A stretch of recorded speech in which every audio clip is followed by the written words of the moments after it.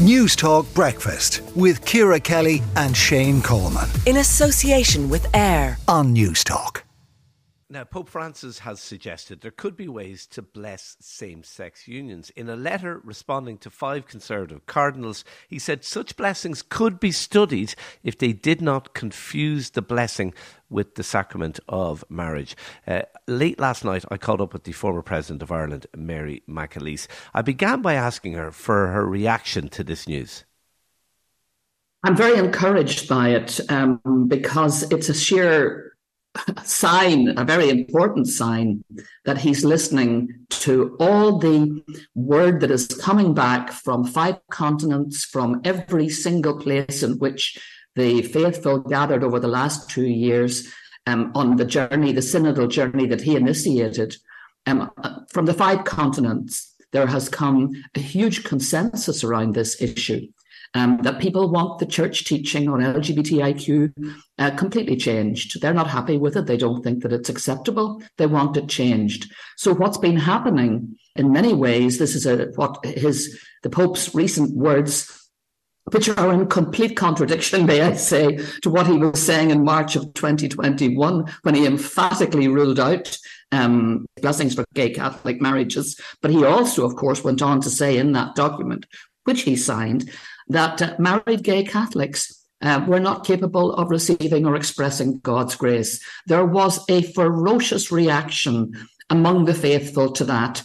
And I have to say that the fact that the Pope has softened his call on this is in many ways it's game, set and match to the German Synod, which insisted that he was wrong on this, the Irish Synod, which had one of the most influential documents on LGBTI Catholics. That came from an LGBTI focus group chaired by Ursula Halligan, but initiated by Bishop Kevin Doran in my home diocese here in Elphin.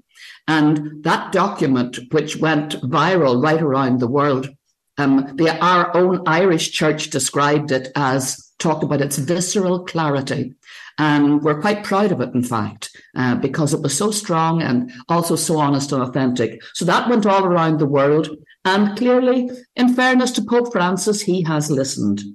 And it's good that he has, because in Germany, gay couples are having their relationships blessed, gay married couples.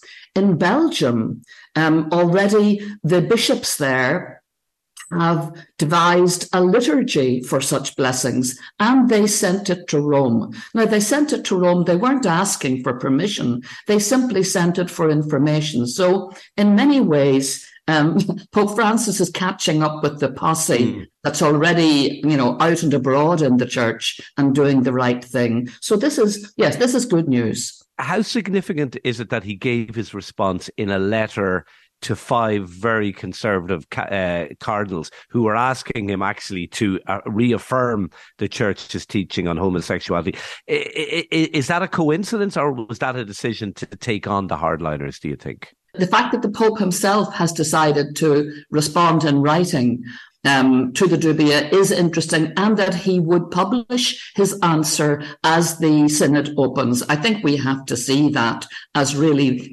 very, very, very important. He's sending a message to the synod that doors that appeared to be closed back in 2021 have now been opened. And the truth is, Shane, they have been pushed open and shoved open by the faithful. You've obviously warmly welcomed this. The New Ways Ministry Advocacy Group, they've said it's one big straw towards breaking the camel's back in their marginalisation, the marginalisation of LGBT plus people. Is this a game changer? Is this the... yes. Where does this lead to ultimately, do you think? Oh, yes. I mean, I have no doubt, Shane, that this does lead in the longer term, but possibly not too long, because the people of God, are pretty frustrated. They want answers. They're running out of patience.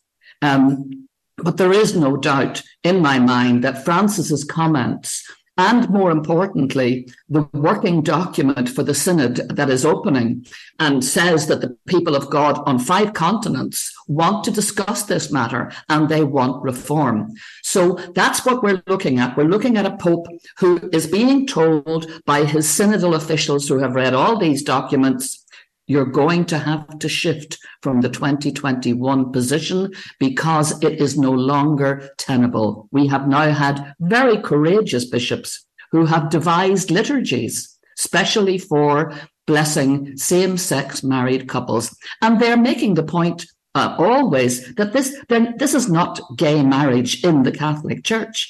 It's simply people who are already married, who are Catholic, who want to live within the church, asking for a blessing. And what the Pope is saying very simply is that is quite possible now. It is possible, provided, of course, that church teaching in relation to marriage is not compromised. Well, nobody's saying it will be compromised.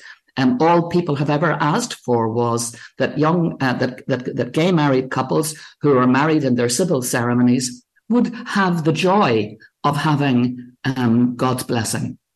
And very, very finally, is that as far as you think the church can ever go, or do you envisage a day where there could be Shane, same-sex marriage? I think that's a darn good question. I think we are watching something that, in a different context, I use a quotation from Seamus Heaney from his poem from the Canton of Expectation. He says, what looks the strongest has outlived its term. The future lies with what's affirmed from under. So the strongest would have been the hierarchy, would have been the magisterium, would have been the teaching. That is now under formidable pressure from the mass movement of the people of God, saying things that were acceptable in the past, things that were said in the past by the magisterium and by the Pope, they are no longer acceptable to the faithful. And they can either listen to that voice, the voice of the faithful, which is almost consensual right around the world on this subject, or they can watch as people walk away. And that's what's been happening. So the church in the West, it's in terminal decline. And the Pope's response to this issue is an example of a man who, in a sense, has seen the writing on the wall. So you see a day when there could be same-sex marriage actually within the church? I don't know when that might be, but I think that would be a good thing if it happened. But it's not going to happen at this synod, but who knows? This is a very significant change of mind. A very significant change of mind. That was former President Mary McAleese speaking to me late last night. You can get the extended version of that interview on newstalk.com. Newstalk Breakfast with Ciara Kelly and Shane Coleman. In association with AIR On Newstalk.